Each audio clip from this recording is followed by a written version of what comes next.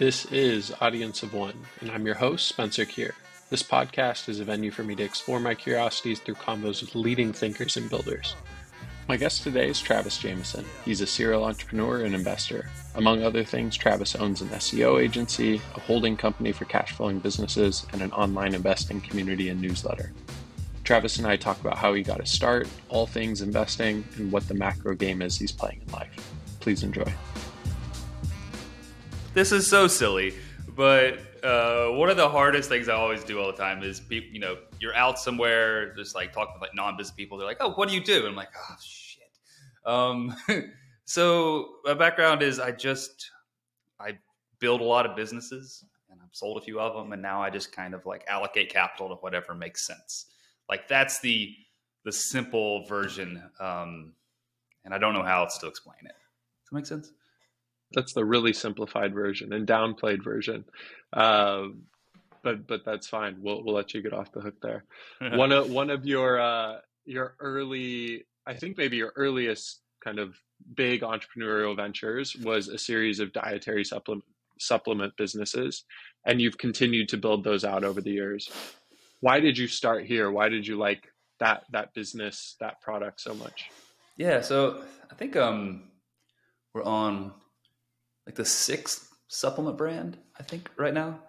Wow. So I started there just because like it's what I knew.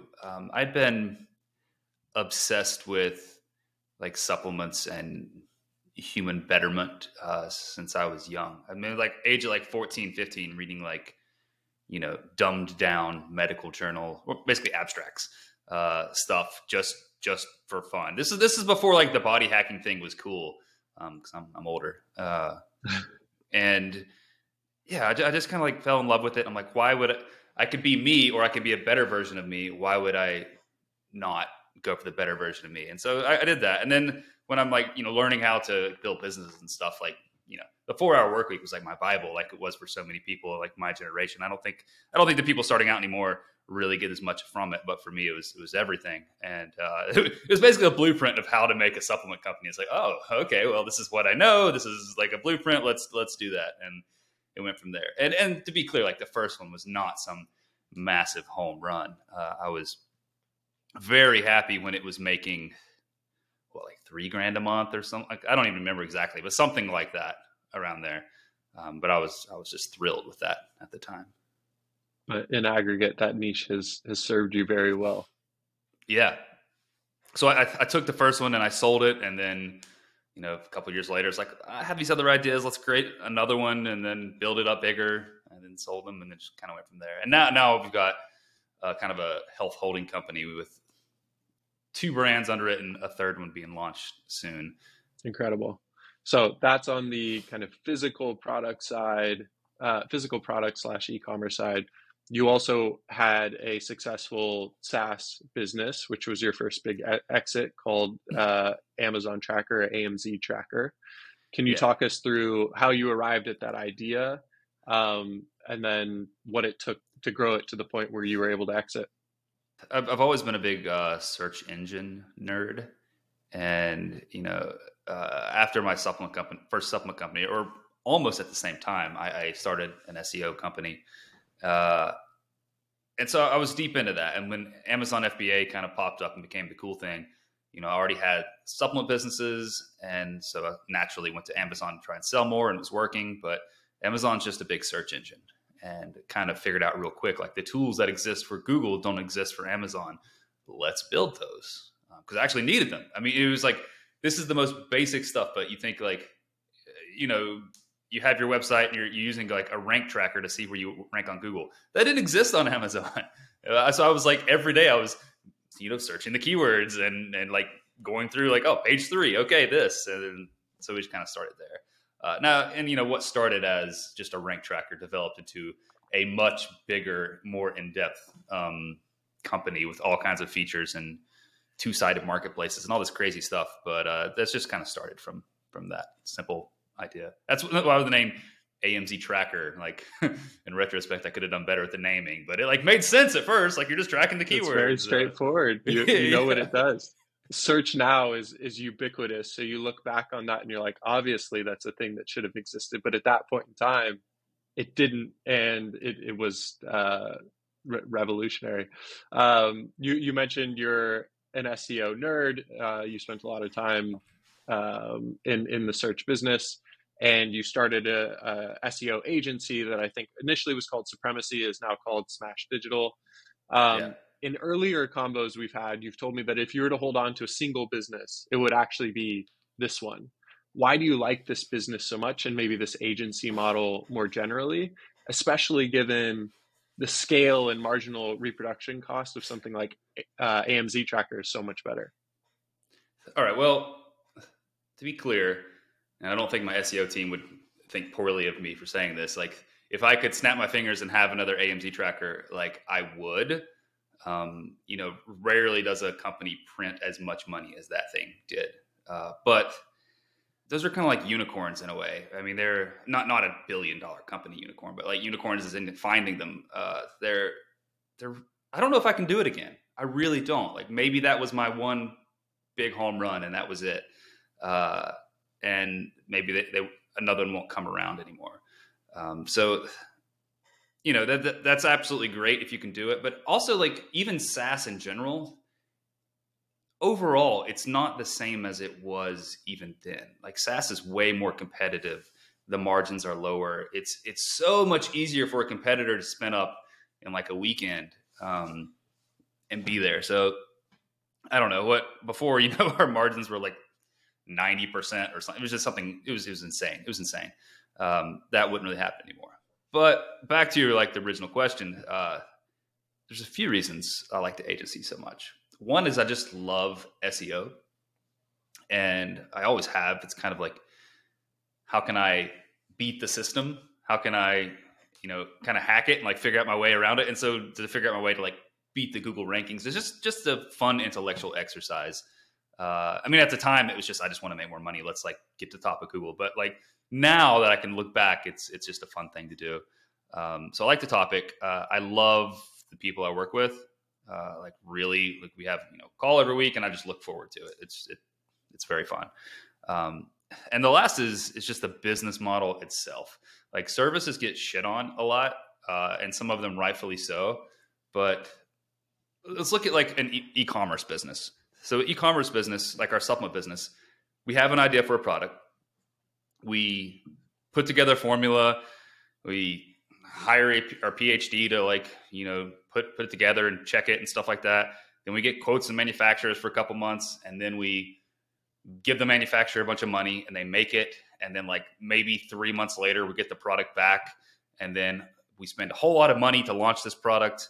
And then hopefully within a year, we've sold through that, or how a year sold through that. And now we've gotten enough of our money back to reinvest in the next batch.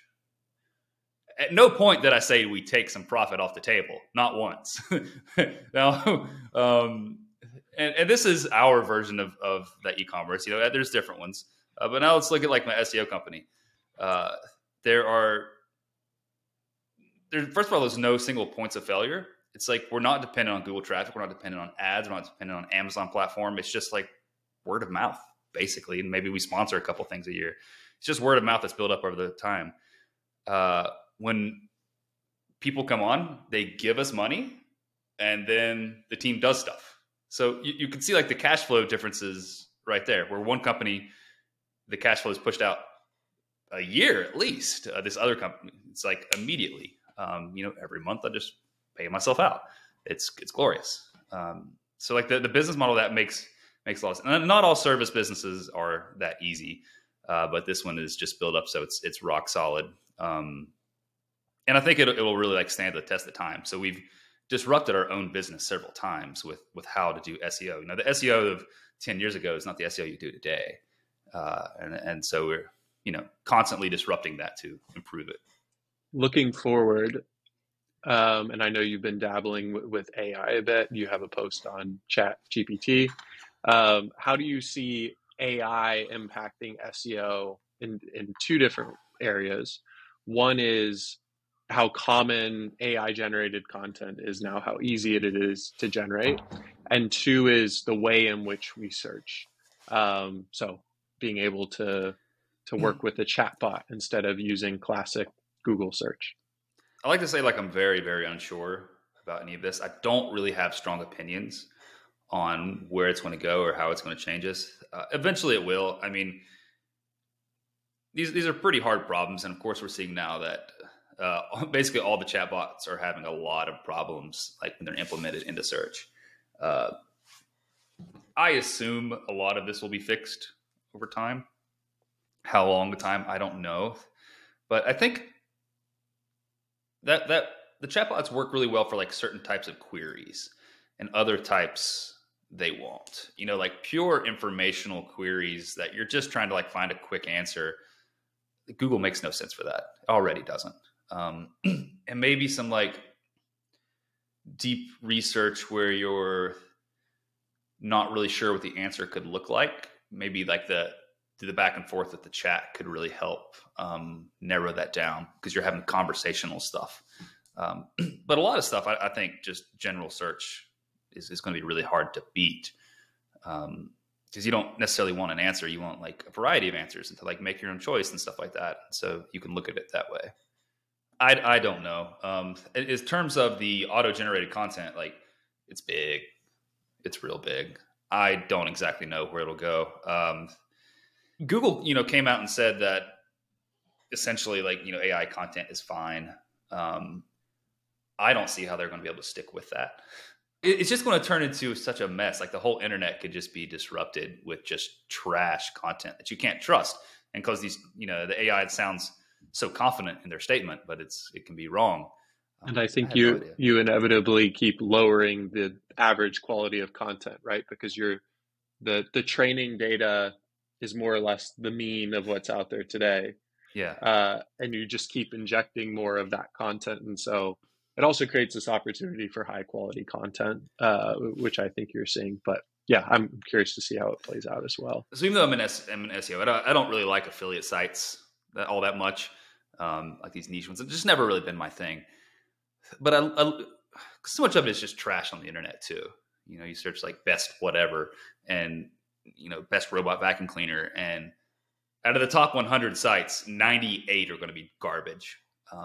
Just like the SEOs have done. But let's take the Wirecutter. And I'm sure they have problems. But when I go to the Wirecutter, I mostly trust the results, right? And so a lot of times when I'm searching something, I will search, best whatever Wirecutter. I want to see what they say because I trust them. That type of stuff can build up and become something of its own. And of course, not everybody's going to know the Wirecutter, but because somebody like me is going there and giving them credit, and Google and the search engines will give them more credit, and so more people will see them. And so stuff like that, I think I am not against people taking shortcuts to make this AI content to make your buck. Like I'm dabbling with it. It's an interesting thing, but long term, like the better, more authentic stuff, like is not just purely keyword optimized, but real stuff. It will win, in my opinion. In addition to Smash Digital, and maybe this actually doesn't sit under your holding company, but you have Smash VC that owns stakes in a variety of small cash flowing small businesses. How did you make that transition? How and why did you make that transition from entrepreneur to investor? It wasn't like a big aha moment that just happened all at once. It kind of like naturally happened. So I've sold a lot of businesses, but I don't really sell much anymore. I mean, unless there's just like a ridiculous price, but I just kind of collect. But you find out real quick that don't have enough time to do this stuff. And it's not like I work in any of my businesses. I'm the owner, and like, I manage a little bit of stuff, but like, it's not like I work in them, but the mental bandwidth it takes, like in theory, I work an hour or two a week on my SEO business. I work an hour or two a week on my supplement business, but like the mental bandwidth of like thinking, it's much, much larger.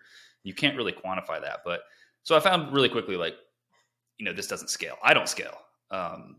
And so let's look at, just allocating capital to these things. So it was a natural progression. And then like, the Smash VC side of like buying the minority stakes, like that was just my perfect thing. So I've always internally, my perfect portfolio. In fact, I'll tell you, like my ideal portfolio is to own maybe like 10 or 20% of 30 small businesses. That's perfect. That's bulletproof. No matter what happens in the world, most of them will survive. Someone will thrive, someone will drop. COVID was a really great example of that. But small businesses, like I don't care what the value of them are. Like you look at the stock market, it goes up and it goes down, but like what's the value of the business? What's the intrinsic value? How much is it the company actually making, regardless of the stock price? So I don't really want to look at that, but like small businesses, I don't care what the value is. I care like how much is it paying me out, that type of thing. And so if I can build a portfolio of 30 of those, then it's pretty bulletproof. And small businesses overall make the best cash returns too. Maybe it's not Google or Facebook, but like overall, like, you can get 30% yields on a lot of these. That's insane. That's batshit crazy. Imagine getting a 30% dividend on a stock. Come on. And of course, stocks, the price gets built up. And then with these small businesses, I think I can sometimes add value that helps them as well. So I'm not just taking, giving some as well. Smash VC is unique in that you're not just holding a particular class of assets. I think you've invested in a plumbing company, but you also have Smash Digital. Is the reason for that exactly what you just said a moment ago? You kind of want to avoid this Talebian black swan event, so you want to diversify as much as possible? Or is it more you're interested in these different things, you just see an opportunity and you want to take it? I would say both. Yes, I am trying to avoid like the black swan type thing. Like I'm conscious, like I have enough Amazon FBA exposure. I don't need more. And so maybe unless a deal is just a magical, I'll say no pretty easily to those. But at the same time, like, when I go to venture types of conferences or like, angel investor types of conferences, stuff like that, people are like, what's your thesis? What does your fund do? Which I don't have a fund, but and I was like, I don't have one. And I think that's in general kind of silly to have a thesis. Like I want to allocate capital to whatever makes the most sense in front of me. I'm going to take all the options. I'm going to look at all the options, and then I'm going to allocate capital to the best looking option on a risk reward and energy reward basis type of thing. And like thesis based investing like makes sense if you're, I don't know, like say somebody's like a DeFi investor or something like that. Like they need to be in that niche and like understanding everything about it and building a reputation. Fine. But that's not me. You mentioned DeFi. You are not just an investor in small businesses and a variety of small businesses. You have talked pretty frequently about having a barbell strategy in investing in general, where you have these cash flowing businesses on one end, and then you have kind of these riskier investments, if you will, around, I think, particularly angel investing and crypto. Has your involvement in crypto been purely speculative from the get-go, or did you, or maybe do you actually believe in the promise of blockchain technology and decentralization to radically improve humanity? Oh Lord, I can actually talk a lot on this. I think let's do it. Let's get into it. All right. I think early on I believed in it way more. So I was not involved. Like I bought Bitcoin quite a long time ago in the early days. Kind of like bought a little bit of the thesis, not completely, but I would buy it, and then I sold out. And then a couple years would go by, and I'd buy more, and then I'd sell out. And then finally, several years ago, I got back in it again, and I always saw the thesis as a possibility, really. And when I talk about the thesis, I mean like Bitcoin in particular, and kind of like I guess you can say ETH as well. Bitcoin being essentially decentralized money, or as it kind of shifted to like decentralized store of wealth, and ETH is kind of like decentralized computing basically. But that's all changed completely in my head. Like all the promise of Bitcoin has been thrown out the window, more or less. Like the big inflation hedge, like that failed miserably. Bitcoin only works when everybody thinks that it works. And it's the exact same as gold. Like gold's not any better. It just has a much longer track record, and some like governments own it, so there's something behind it. Like that's it. But it works exactly the same. All this stuff only has value when other people thinks it has value, and we're like a business or a productive enterprise is not that. It has value because it generates income, and you don't really care what the value is because it's generating this income, and so it will kind of work its way out in the end. Now for the ETH-based stuff, and we'll just say like DeFi in particular. I had a lot of discussions about this, and DeFi was very good to me. If you were involved in like 2020 and beyond, like the amount of yield you could print was just insane, and the amount of token appreciation was just insane. But it was, I never like let it fool me of what it actually is. Like I kind of always realized it's just turtles all the way down, if you like know that expression. So we talked about, like I gave a presentation about DeFi, about like how do your yields, and I was focusing on like earning yields on stable coins, which is, like 30% yields and stuff like that. And I was like, how the hell do you get like basically 30% interest on your USD, more or less? And we talked about these platforms of like exchanges and how could they afford to pay the yield? They could afford to pay the yield by, here's your little tiny interest rate for people doing exchanges, your little tiny fee. And then the rest of it would come from them minting their own token. And minting this own token, you would then sell at the market price and take that cash. Now, why did this token that you minted have value? It didn't really. Like some of these platforms would kind of figure out interesting, kind of like, I'll call it Ponzi games. I don't actually mean that in a negative way, but it is what it is. They would find interesting Ponzi games to make people want to hold more of the token to like pump the value. But there was never anything built on actual substance. There was never anything built on anything generating cash. And some of these platforms would generate plenty of fees, but you go up or down, another turtle or two, and you're going to see there's nothing there. It's all like, oh, this speculative token has value, and so we're going to securitize it, and we're going to loan it, and add margin to it, and do all this stuff and trade it. And because we're trading between this one speculative to another speculative, we're going to take some fees off of that. So where like regular finance has all this bullshit as well. It has the exact same bullshit, sometimes worse, but at its core, it's commerce underneath. There's the finance is securitizing and lending and doing all this stuff against like real business productive assets, or non-productive like homes and real estate and stuff like that. Where with crypto, it's just the finance part without the core stuff underneath. And so when I was playing the game, it was with the understanding of what that is. And if I can put in my money and earn this yield in, magical Smurf coin, then, and magical Smurf coin is worth, $5 a token, then it's worth $5 a token. Like, I don't care that its fundamental value is nothing.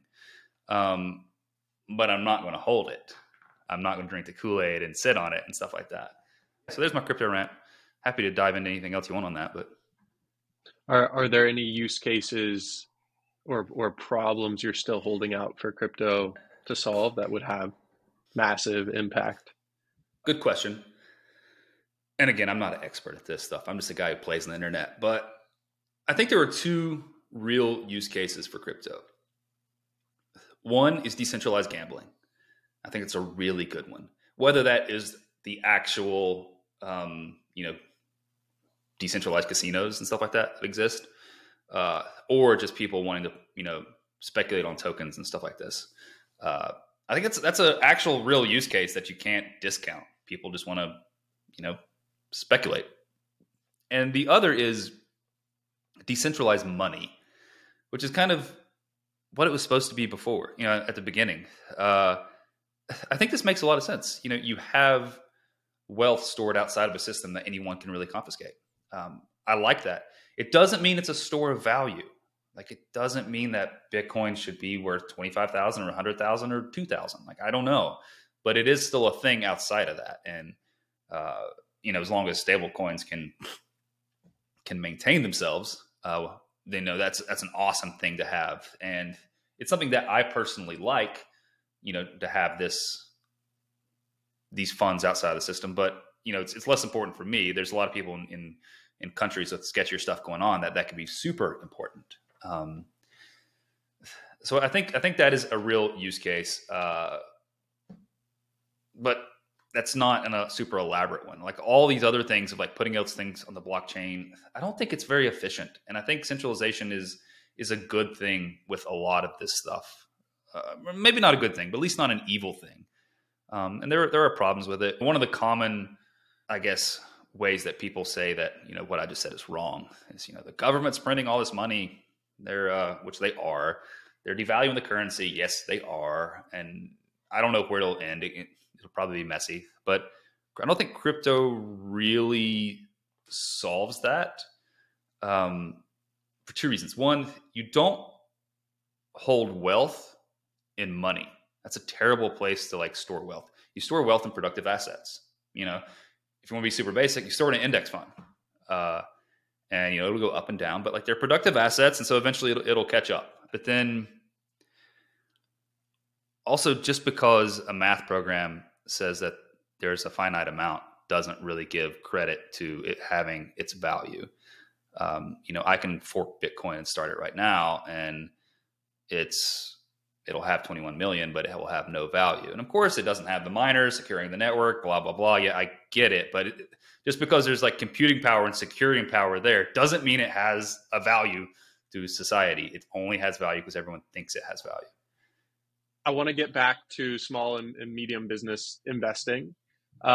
You've invested in tens of businesses and you've probably analyzed hundreds more. What are the key qualities you're looking at both in companies and people when you make a decision to invest?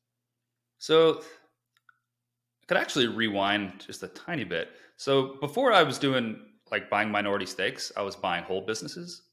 And that's really hard. And I feel like I learned a lot. Actually, Dom Wells of OnFolio, he just recently posted a tweet, something like, has a friend who didn't really learn how to buy businesses well until after their fourth acquisition. This is their words. And I basically commented like, yeah, same. The things I learned with those types of investments, one, it has to be large enough to have a team of its own.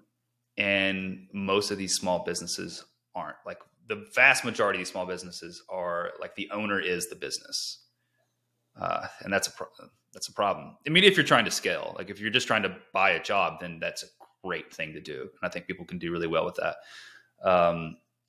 But otherwise it doesn't scale. Like, I bought a few businesses and it's like, oh, I'll just put somebody on it or, we'll hire that. And then it just didn't really happen. And I never really lost my ass. I haven't really lost my ass on anything yet, knocking on wood. But they didn't go as well as they could have, or just kind of fizzled. That's actually just the team is the biggest one. I think that is the biggest one. I also think that because most businesses are the owners, anytime I buy one, I expect it to like decrease like 20 or 25% immediately. And I have to build that into the price. No one ever does that. And they're like, oh, I'm going to pull this lever and like grow it and pull this lever and it'll do great. And like, it just never does. I never see it.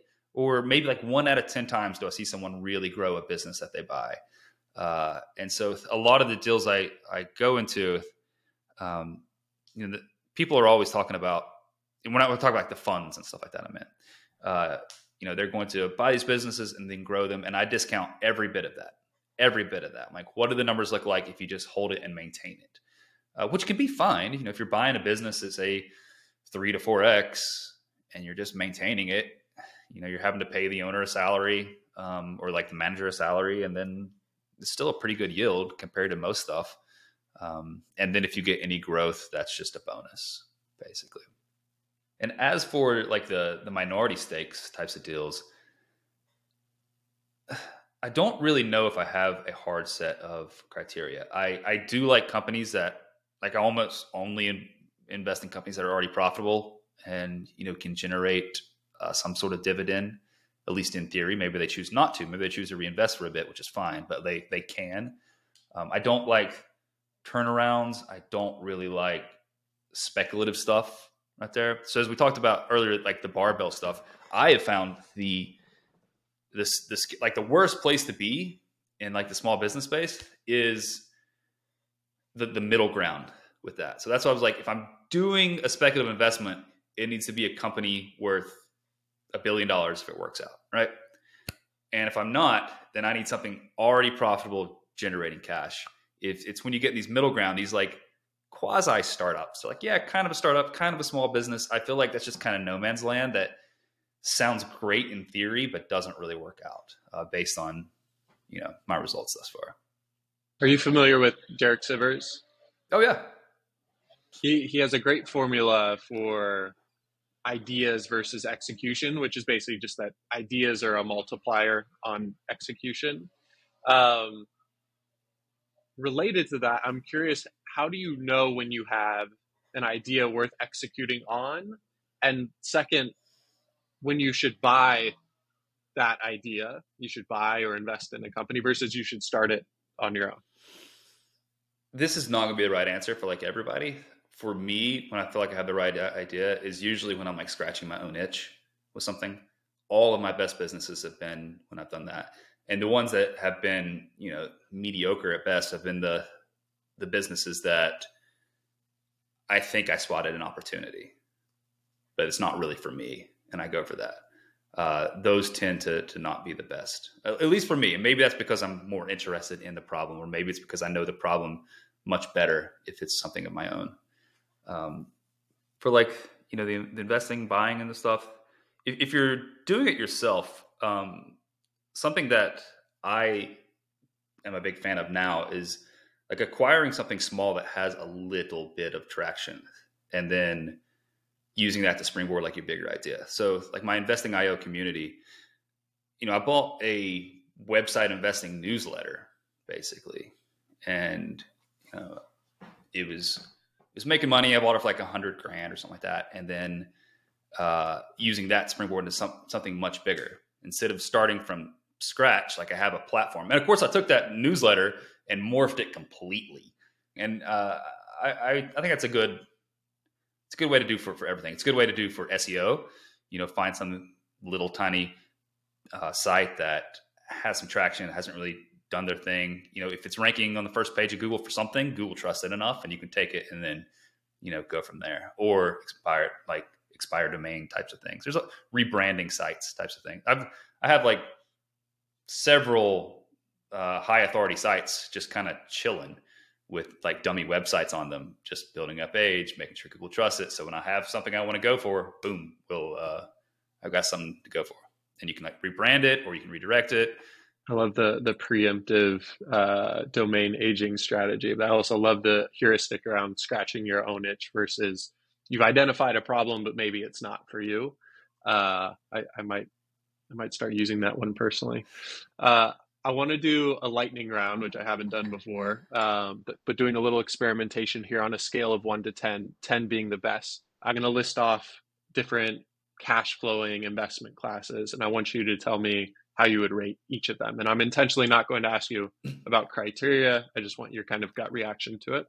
And we'll start with 1 as a baseline, which we've already talked about, which is agencies. 6. I'd love to. I will elaborate on any of these you'd like to. Okay, we might come back around then if any surprise me. That one doesn't surprise me based on our past conversations. Info products, like online courses. These are such 5. I mean, there's great ones and there's shitty ones. That's the problem. Same thing with agency. I know it's a lightning round. I'm destroying your format. I'm sorry. But like an agency, like the owner can get trapped in the agency pretty easily and it can be a terrible business that they're just barely scraping by. Or it can be like me where you are the owner and you get out of it. And that's a great business, but it depends. Let me see if any of these aren't 10s to you. Okay. Communities. I'll give it like 9. Elaborate on that. What is it about communities that you've come to love? Well, if it's a topic of a community that you really enjoy, which most communities owners would, then it's just a great place to hang out and make money at the same time. My investing IO community, like I just like talking to everybody. I like the subjects. They're also great margin products. The really only expenses you'll have is someone to help run it, someone to help manage it, type of thing. But after that, it's just you have your expenses aren't really going to grow with the community. You can do the same with one employee and 100 people as you can with one employee and 1,000 members, that type of thing. Also, there's an article I posted on my Twitter like a couple weeks ago, and it was talking about AI, and I think the internet is a dark forest. If you read, the 3-body trilogy type thing, the dark forest idea, well, that's where it's popularized, at least. And it talks about as AI starts producing more and more of the content, both written content, and then there's all these like deep fakes, you can't really tell. And it just kind of like takes over everything.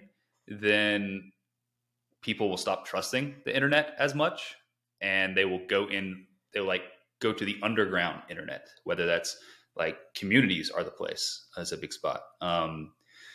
Communities like personal chat groups or like WhatsApp groups or something like that. They even said like personal like wikis, like Notion wikis or something like that. Like just stuff where you trust the individual that's not AI. And so I think it's kind of a pretty robust bulletproof thing. And even like that's a theoretical, like, the dark forest of the internet. But even if it doesn't happen, like these are all really good things, like trust and community and individuals, that just goes a really long way. I think it compounds over the decades too. Not saying that Smash VC isn't big enough today, but do you have any grand plans for it? Do you plan on doing anything differently than you're doing today, like an open fund or a marketplace for people to invest in S&Ps, or do you want to just keep growing it steadily like you have been?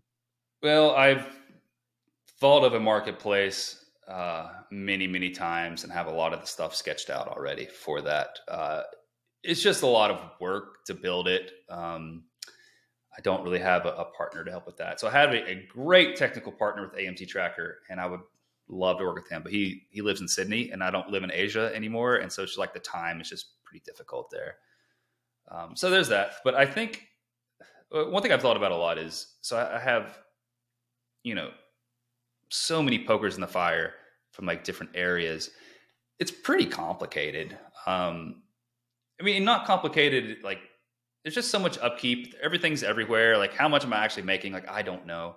And so I think all along of just putting everything I have, like all the investments, not angel investments, all the investments, all the small businesses, all the partially owned businesses, all everything, and just putting it to a big C Corp and just like a holding company and just compounding it over time, little mini Berkshire Hathaway. And, maybe one day I have a little mini IPO or something like that. I don't know. That sounds fun to like let friends and family like ride along and play the game with me, but maybe that's the future. I'll see.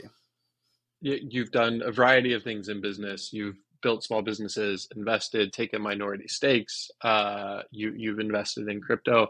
I'm trying to figure out if there's kind of a through line or a superpower you've developed over the course of your career.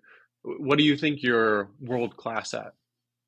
What has enabled you to be so successful across different domains?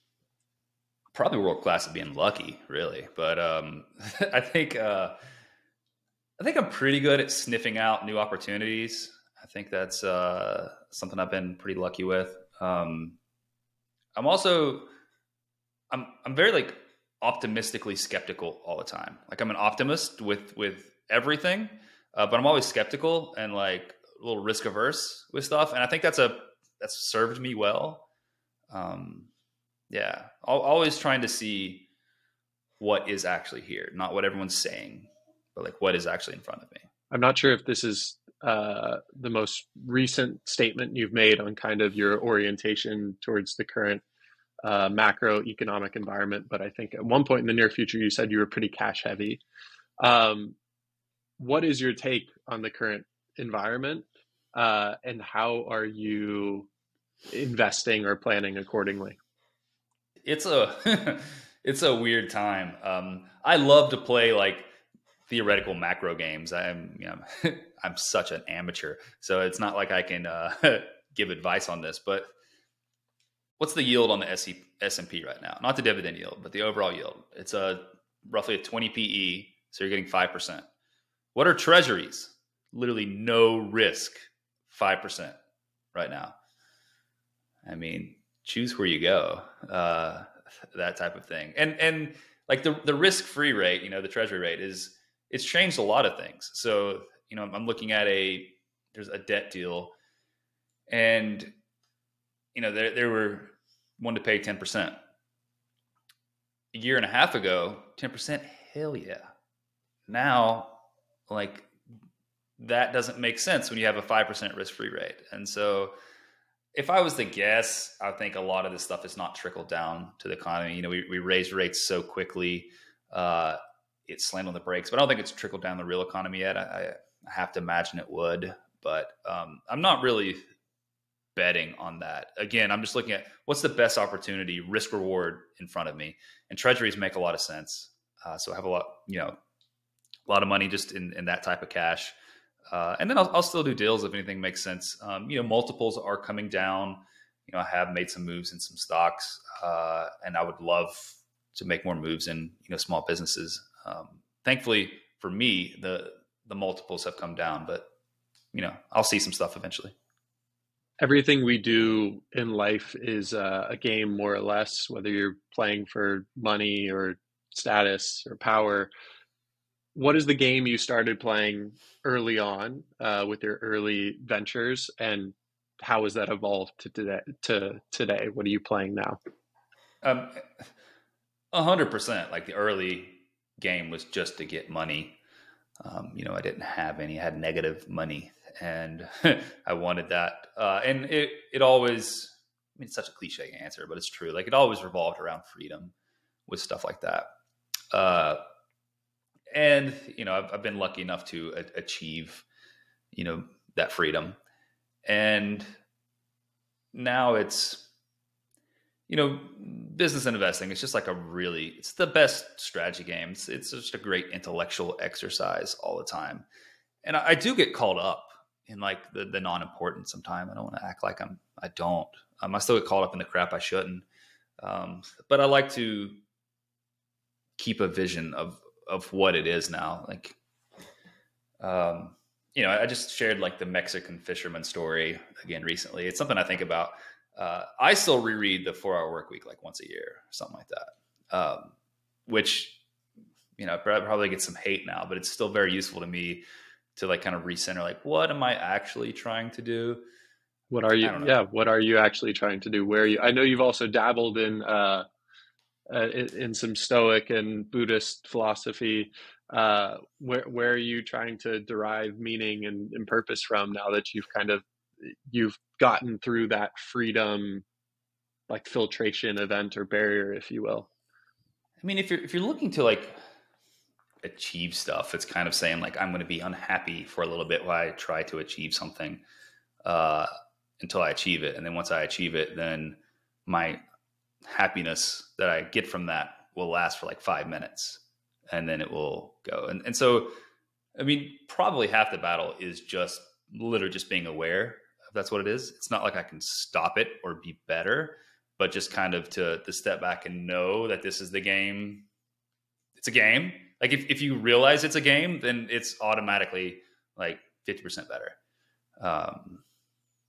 Yeah. So I'm still going to play the games, and I still get caught up in, the trap of more and stuff like that. But at least I'm aware of it, and so I can pull back and not get too far into it. If anything, now I'm trying to unwind the more and stuff like that. Trying to get, simplified. The goal is not, it's not to not work. The goal is to not have to work.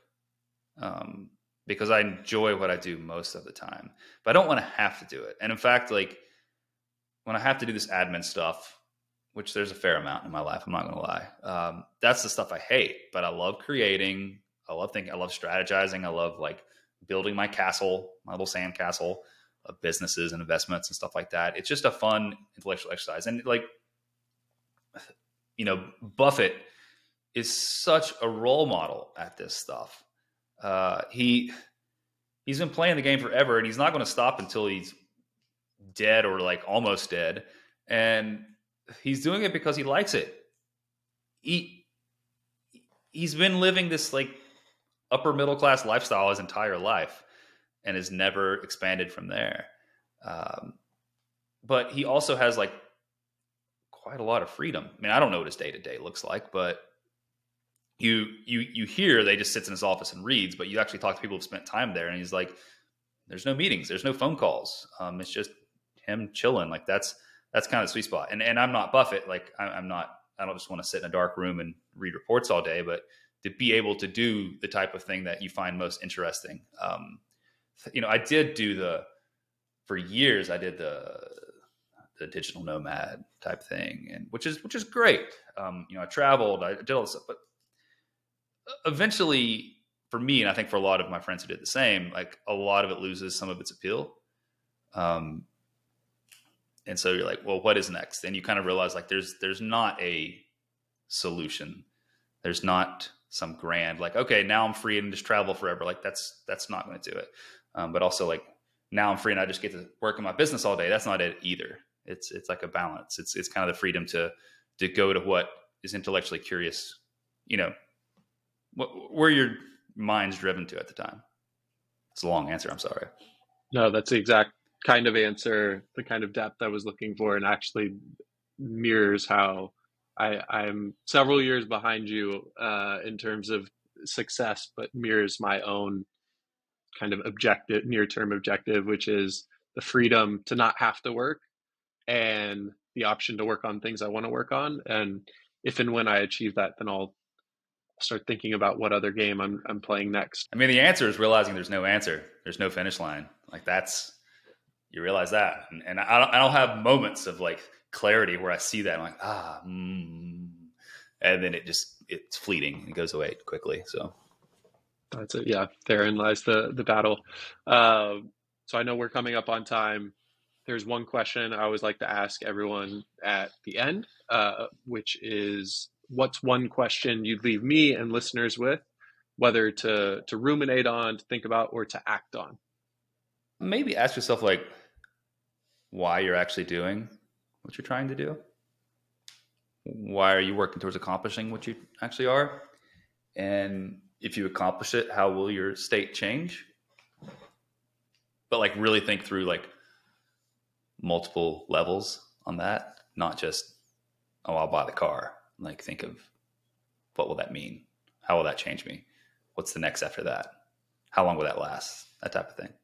I think the last 3 conversations I've had, everybody has proposed a variation of this same question, which is, what do you want, or who are you? Like really getting to the root of things, right? Because that's where everything emanates from. So really interesting to hear that, some variation of that posed frequently.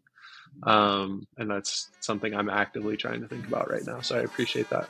Well, Travis, thank you so much for your time. This has been a blast. And looking forward to following along with your adventures and Smash VC, seeing what you do next. Thanks, Spencer. The pleasure was all mine.